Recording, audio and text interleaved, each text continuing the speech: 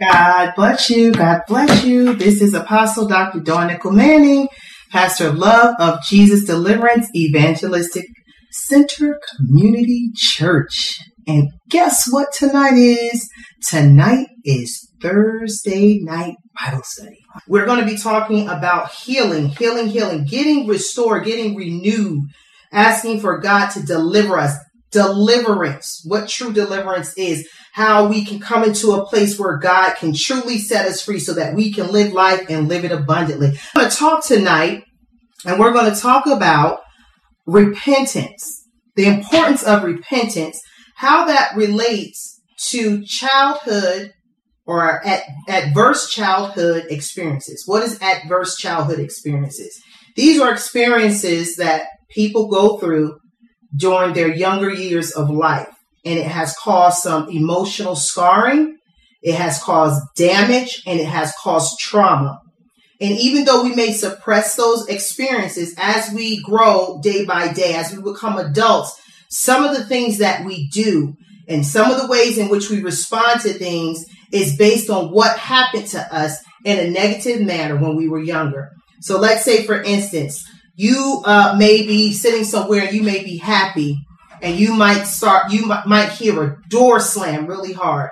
And that door is a trigger to a memory maybe that you heard when you were younger, when your parents maybe slammed doors when they got upset in the household. And that's a trigger that causes for you to feel that trauma again or experience that trauma again within a moment. So it's important that we understand what that is, because when we understand what something is, we can now move towards being made whole. A lot of people are sick in their bodies because they are afraid to go to the doctor. They're afraid to go to the physician and have them run a report and see what's going on with them. Don't you know that if you have the opportunity to go to the doctor and they run a report on your body, they can catch something and they can prevent it from becoming worse?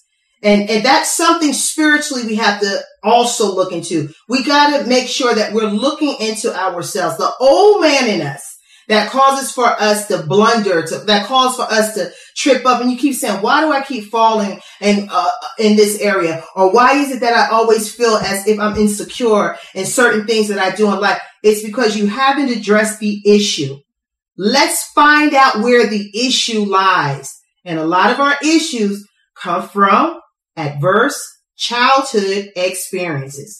That's why it's so important as parents that we learn ways and methods on how to communicate effectively with our children. Our children are special gifts that God gave to us to cultivate so that when they are adults, they can be meaningful to the world. But unfortunately, we have people who abuse children, whether it's physical, whether it's verbally, whether it's negligence, whatever it may be, and it causes for them to grow up and they have these areas in their lives wherein they are lacking and it comes out in different ways. Unfortunately, we have people who are murderers. When murderers are questioned and investigated, and when they start pulling back the layers and going deep into that person's life, majority of the time, they've experienced abuse, some form of abuse when they were younger. Young girls and even young men that you may find on the streets and they prostitute themselves. When they start telling their story, there was some type of abuse that occurred in their lives while they made the choice to sell themselves on the street. When you have a person who is a liar, because all children lie, it's the way that we address it as adults and we train them what it means to be truthful and we train them what it means to not be truthful and how we go about showing them that. Some children have been harshly abused because they lied, with the parents not having an understanding that that is a part of development. Children lie. It's a part of development and it's something that has to be addressed and it has to be guided. The person has to be nurtured and the child has to be taught. This is why we don't lie, because a lie can cause for ABC 1, 2, 3. This is why we tell the truth, because the truth, when you're honest, you never have to worry about looking behind your back, or you never have to worry about trying to figure out what you said that was an untruth. So you have to teach these things. A lot of times, I know back in the day, you got your butt tore up if you said a lie. And a lot of people, because that type of discipline was not used properly, they grow up and it's just like some of them, they still have a lying spirit because that adverse childhood experience was not corrected. So we're going to get to the root of these things. And it's not to say that we're bad people. All of us at some point may have experienced something that we did not like or we were not happy about in our growth and development. Some of us feel like we had a great childhood or, things were right, but maybe something tragic happened, the loss of a loved one. And if the grieving process was not followed through correctly, if the person was not nurtured during their grieving, that can cause for that child once again to develop and grow into an adult wherein that event will cause for them to have negative reactions to certain things or act out in a negative manner because it was not addressed. So how do we tie this into the word? I talked about repentance. Repentance is so important because repentance, it brings healing to your soul. Repentance, it brings you into a place of meditation where you're able to examine yourself, where you're able to allow for the divine spirit to speak to you so that you can see yourself. A lot of people don't like to be alone, and a lot of people don't like to get into a quiet place because sometimes they're afraid of what they may hear and they don't want those thoughts to really start to be profound in their minds. But when you repent, this is what happens. It's a cleansing. When you repent, it causes for you to get into a place where you're purging yourself to be set free. So why are we saying repent? It wasn't my fault. This, that, and the other, this, that, and the happened. No. We're repenting because now we're recognizing that I was cutting myself short. I was holding myself back. I wasn't doing all what God, the opportunities that he was giving me and showing me. When he would tell me that I'm able, I would say that I'm not. This is what we repent for because of those adverse childhood experiences. It causes for us to weigh ourselves down. It causes for us to be rebellious. It causes for us to be stubborn. And it causes for us not to flow freely into the things God calls you to do. I'm going to speak to you about, and I'm going to give you the word. I'm going to give you coming out of the book of Deuteronomy. If you want to prepare your scripture, your book, Deuteronomy chapter 30. I'm going to be coming out of the book of Deuteronomy chapter 30. But I got to talk to you because I want you to see how this all is going to come together. You have individuals who are arrogant and stubborn, and they're arrogant and stubborn. They could be a nice person. Not saying that it takes away or deplete from them being a nice person, but the stubbornness or the arrogance, it comes from them feeling neglected when they were a child. Someone said something, someone did something, and they were disappointed. They felt as if they were rejected. So now you get this stubborn attitude. You get this arrogance. Well, I don't need nobody. I can do it all by myself. I don't need a mentor. I don't need nobody guiding me and telling me what to do. I'm going to get it and I'm going to do it all on my own. Now, we have seen some people who come and pulled up on their own bootstraps and they have done that. But if you've ever paid attention, those people are difficult to deal with. Those people are difficult to be a part of a team. Those people, even when they're given an opportunity, sometimes they go in a way that is renegade and wild, where they don't allow for themselves to become polished. I know we all have our own personalities, but we all at a given point have to know how to shift gears accordingly to the environments that we are set in. And that's not saying that you're being pretentious or that you're being fake. What it means is that when I'm in church, I can't act the way I'm acting when I'm in the playground. When I come to church, I'm supposed to sit down. Yeah, I can praise the Lord, this, that, and the other, but I'm not. You have to train. That has to be trained, right? When you go into a meeting, your antennas are supposed to be up, to be attentive to your atmosphere, to see what's going on, to see what's taking place, having an ear to hear, to listen to what directions are being given so that you are acute and you are in tune to what's happening. All of these things are trained in manners that help us to be more polished and successful in the things that we're doing. But usually when a person is rebellious or stubborn, it's because they have felt neglected, rejected, or they had some type of disappointment wherein they feel like, I can do everything on my own. I don't need anybody else. I don't have to listen to anybody. Even when somebody I found to be a help to me, I don't want too much because I don't want them to feel like they're telling me what to do. All of these things cause for us to remove ourselves from being in the perfect will of God. And that is why we have to repent. That is why we have to say, Lord, have mercy on me, because I'm holding myself up. I'm holding up all of the divine gifts and skills and the things that you have freely given me to live in a life abundantly. I'm holding myself up because I have not repented and actually examining myself to see why I'm acting the way that I'm acting. You have to get to the root of the issue. You cannot be afraid to say, yes, I need healing. Yes, I need deliverance. Yes.